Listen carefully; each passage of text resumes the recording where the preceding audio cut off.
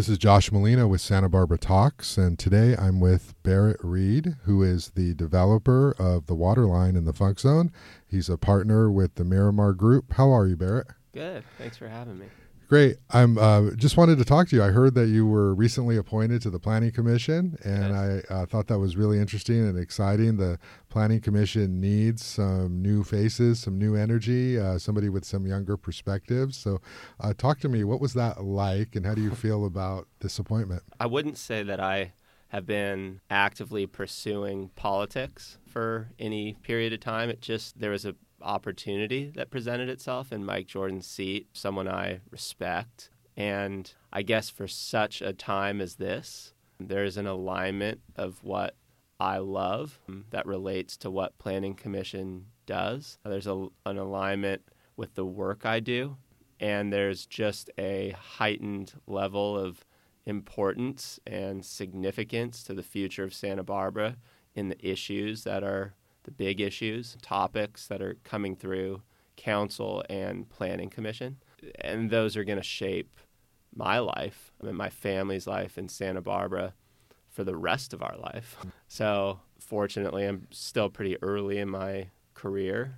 And so I will not only see these changes materialize, but I can be an active participant in them. So I thought this is a good opportunity. So I met with all the council members under the advice of certain folks and really invested my time into getting to know them. Some of these people I met with multiple times over a period of months. And my general approach to work and politics, there are always disagreements between two people, and there will always be disagreements on especially the bigger issues.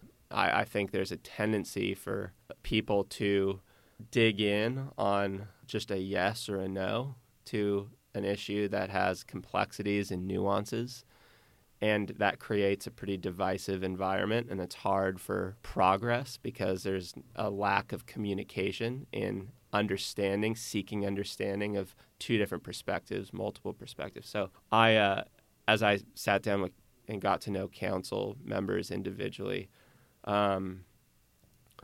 we were able to discuss the nuances of controversial topics, and I generally feel that in any given important issue, people will, if they are good communicators, open-minded, good listeners, good question askers, respectful, there will ultimately be more that you end up agreeing on than disagreeing on. And if we can get to that point, that's just my opinion, I think we can be much more effective in these policies, ordinances that are critical to this city and how we all experience it. So that at a high level, that was my approach to it. That's still my objective on the commission, is to have those type of conversation. And that's really a good point, because so many people demonize the city and its planning department and its discretionary review boards. And I'm sure to some degree some of that is justified. However, nothing is ever so simplistic that it's one side's problem or one side's responsibility to fix something. It does take collaboration, and it takes communication, and everybody has to come to the table with an idea of how to make things work from a positive perspective, as opposed to pointing out what's wrong. And I think that's probably what they really liked in you. What are the big issues from your perspective in Santa Barbara? You're on the different side now. So, you're working as a planning commissioner, you're representing the public, but you've got to now enforce a lot of the things that the city does. What are the big issues that you're focused on as a planning commissioner, as a developer in Santa Barbara?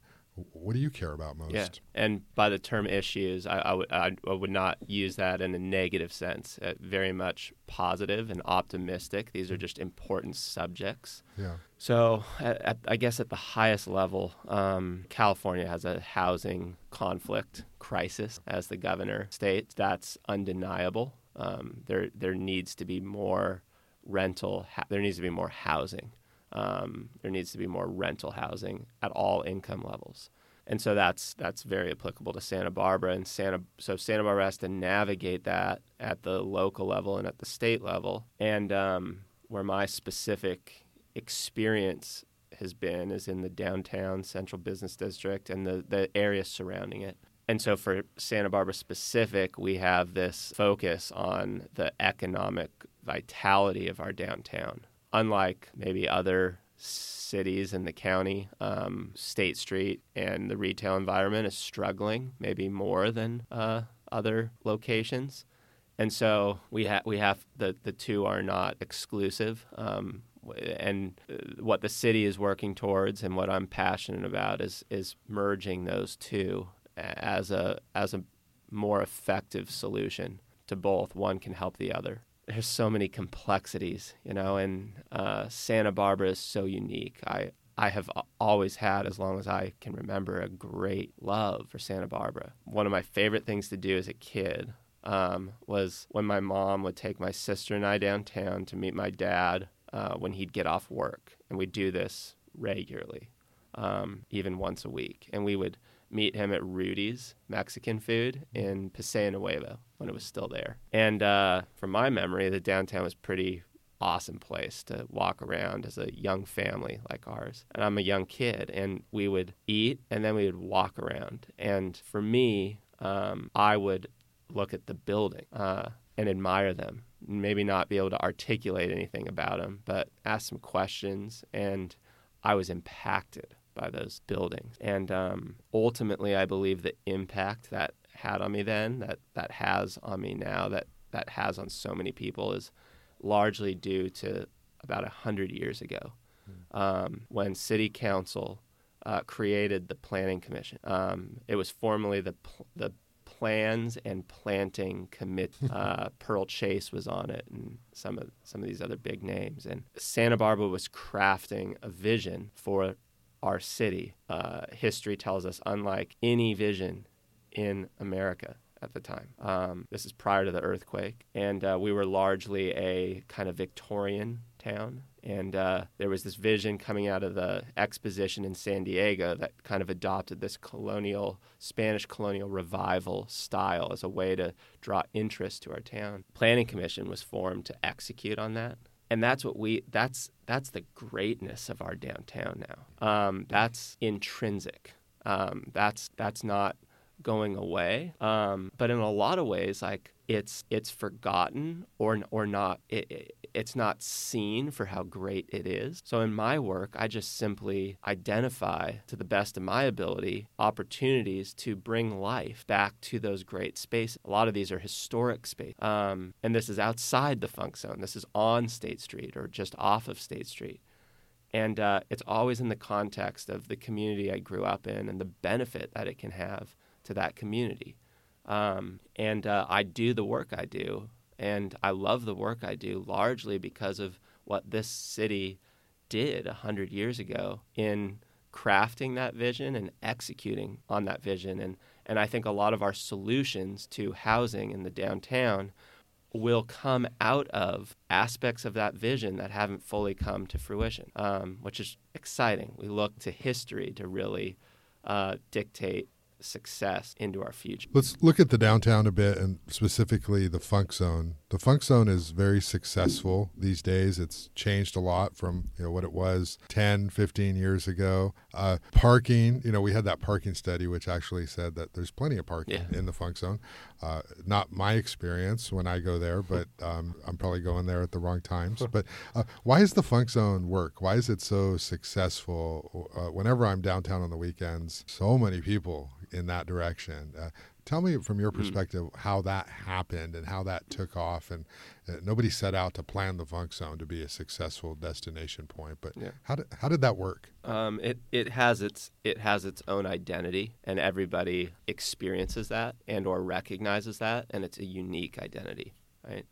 I see that it doesn't just exist in the Funk Zone. It has been taken advantage of and recognized and developed in the Funk Zone, but that's kind of a map to success elsewhere. It just has a rawness and a unadulterated integrity authenticity that is not as well recognized or defined or developed outside of it. And so it just becomes a place with places and spaces that people just want to keep coming back to. It's not as much the uses in those spaces, as much as that's important, but just the place self, the spaces themselves. There's very little pretense, in my opinion, and that's relatable to people. It allows people to lower their guard a bit, and that promotes community, and it's just a really sincere,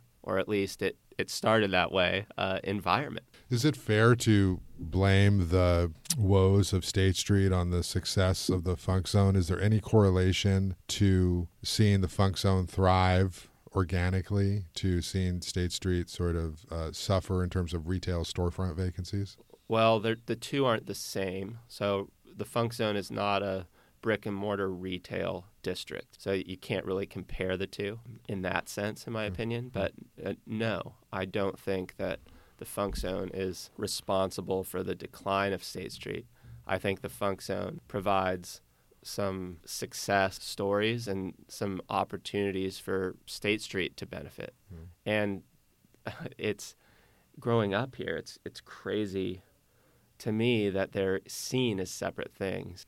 In the Funk Zone parking study that was presented to council some months ago, I spoke at that, and I was able to work with city staff over the past few years to get language into the coastal plan for the potential extension of the central business district south of the 101 to include the Funk Zone, so that it can be brought into the downtown officially. I think that would be an important step, but my business isn't just in the Funk Zone. We had success there, and I would say one of the roughest blocks on State Street, the 400 block, we developed what's called Kim's Service Department at 418 and 416 State Street. And, that's a block that has the 99-cent only store, which is kind of rough around the edges. And there's bong shops and kind of sketchy massage parlors that have gotten shut down, and an adult store and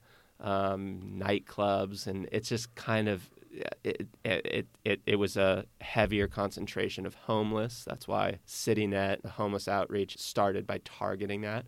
Well, we got one of the most notable breweries in Southern California to lease the back of a space. We got the most successful cocktail operators in town, and Good Lion and Test Pilot, to open Shaker Mill. We got one of the best finer dining restaurants in town in Barbareño to open a casual Cuban restaurant at significant investments, and they're very successful. So I don't see why what has happened in the Funk Zone cannot prevail throughout and around State Street. Yeah.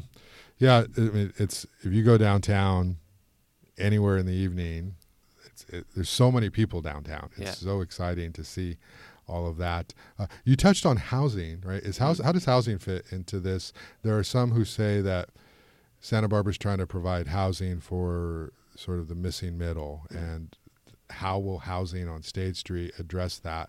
Because the cost of real estate, it's obviously going to be expensive. We've seen in some of the newer developments that it's $3,500. We're talking about 2-bedroom. It can be very expensive for people to afford to live there. And you talk about families, and do we want to be building housing for families, or do we just want to be building housing for young professionals? How can housing downtown work? And if it works, who would it be working for? Yeah, there's a lot to touch on there. So housing in cities and counties and cities throughout California is ultimately pushed by RHNA numbers at the state level. So I think that stands for Regional Housing Needs Allocation. Assessment, yeah. Yeah, assessment. Yeah. A place like Santa Barbara really has a hard time meeting those numbers, and the state has historically not enforced punitive punishment if you don't meet them, but now they are, because of the crisis the state is in.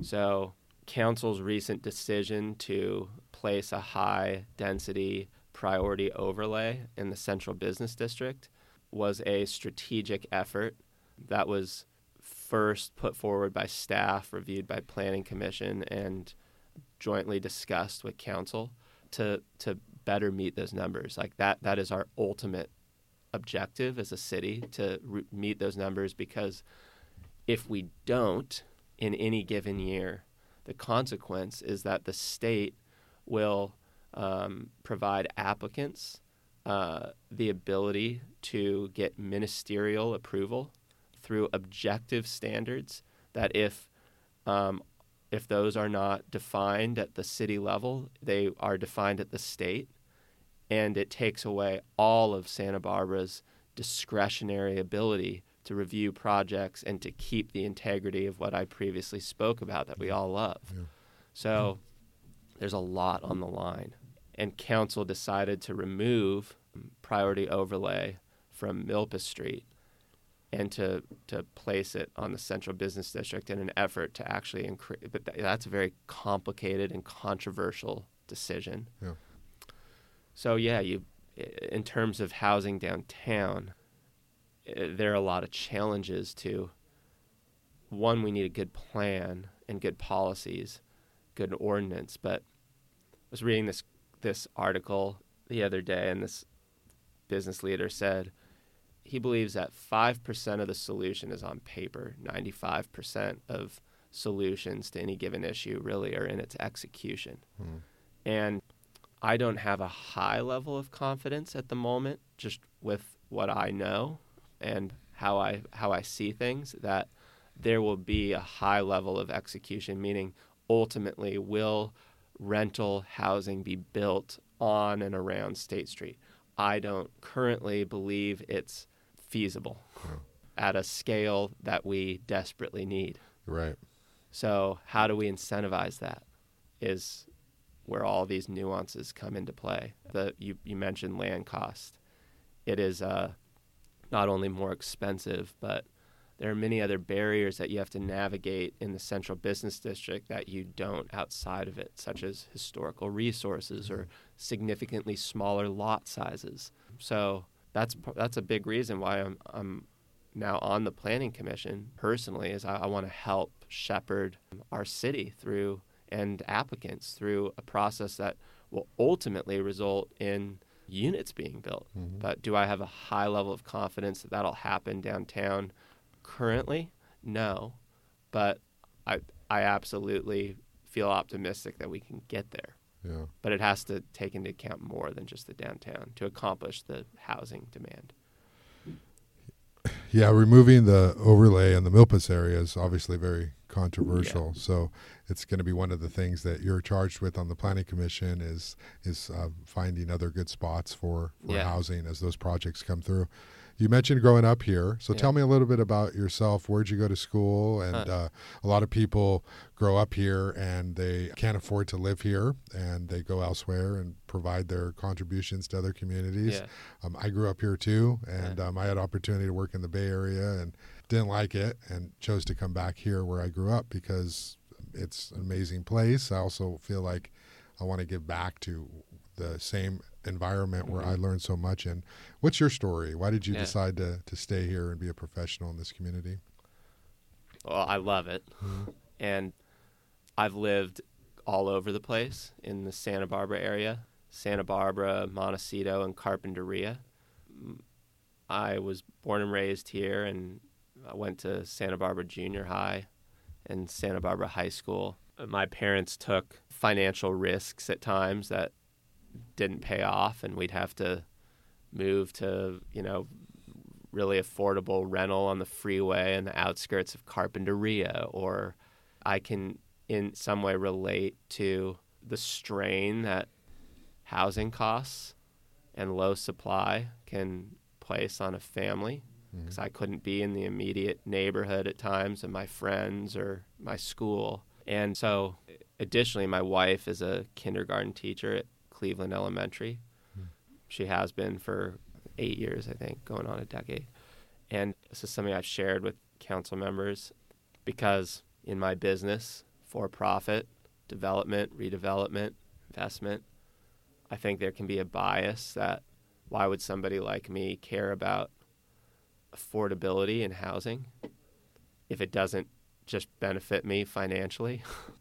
And my wife, every year, she has kids who kind of, at best, just fall asleep in her class almost every day. But then it can also be more like traumatic manifestations. And so she has her parent-teacher conferences, and she'll hear a range of explanations. It could be, well, we live with multiple other families in a small apartment, and all the kids sleep in the living room, on the floor, on the couch. And other parents, may be up partying all night, watching TV. The kids can't sleep, don't really have a place to do homework. They fall asleep. That happens every year. She hears that. And almost every year, she hears that, well, we don't have a home. We live out of our car, or we live at a campsite. I mean, I had no idea. Mm-hmm. I have a love for Santa Barbara. You have a love for Santa Barbara. A lot of people have a love for Santa Barbara, a great love for Santa Barbara, who live here or try to live here because they work here and they contribute to this town and this community, but they struggle big time to live here. And so growing up here, and my wife grew up in Ventura, but knowing what her experience has been with these families over the past 10 years, man, I want that bias removed from me because I care about these housing needs. I really do. There's no easy, obvious solution to get there because in the moderate income level, we built 4 units. 4. Yeah. So inclusionary housing is tricky. Where'd you go to school? I went to Montecito Union for elementary. Mm-hmm. I went to Santa Barbara Junior High and then Santa Barbara High School. Yeah. Went to City College for a little bit, and then I went to USC in L.A. and didn't like L.A. and got back here as quickly as I could. Okay. Yeah. And tell me about your family. Are you starting a family soon, I hear? Yeah. My wife's pregnant with our first kid. We're having a little boy, James Thatcher Reed, and she's due on March 8th. So, wow, anytime. Anytime. Yeah, very exciting. And we live, I would say, downtown. We live less than 2 blocks off of State Street, Lower State Street in West Beach. Oh, okay. So I don't always walk to work, but I can walk to work, and we really feel the effects of downtown. We live down here, but we love it. We love it. Where do you want to see Santa Barbara in the next 5 years? You're going to be on the Planning Commission for at least 4 years, and probably more. What do you want to see? What direction do you want to see Santa Barbara go? Well, I want to ultimately. I want people to be very proud of Santa Barbara, and I want to see, I believe you can be a historic preservationist and also a smart and effective and successful developer for the community. I want to be able to navigate preserving what has always made Santa Barbara great in our historic resources while also meeting the demands of our community. That's going to be tricky. There's some incredible resources that we have from planning 100 years ago and stuff that's happened with the AIA charrettes. And I really think looking at this thing block by block is going to be really critical to reshaping Santa Barbara and hopefully having something, a beautiful change 5 years from now that is just an enhancement on what has always been so great. But housing downtown, people, they talk about a 18-hour city or a 24-hour city. What happens when retail closes? Is it vibrant 18 hours a day? Is it vibrant? I don't think we can be a 24-hour city, but I'd like people to refer to Santa Barbara more as an 18-hour city. People live and they work and they there's all this energy in these concentrated spaces. And I think we can get there. Housing's a big part of that. What do you think of Amazon on State Street? It's a little bit misleading because these people worked for a company that was bought by Amazon, and many of them were already in the community. They were in Summerland, but now you have this big company coming downtown, and there's been a little bit of tension around that in terms of what are they going to do to real estate, leasing prices. Are they going to shop downtown? Where are they going to live? Everybody's always resistant to a little bit of change. But here you have this national corporation that many blame for the demise of retail. And here they are on State Street. Ironic. And retail has suffered, and they're focused on Alexa. But what do you think of their presence downtown? I think it's positive. Yeah.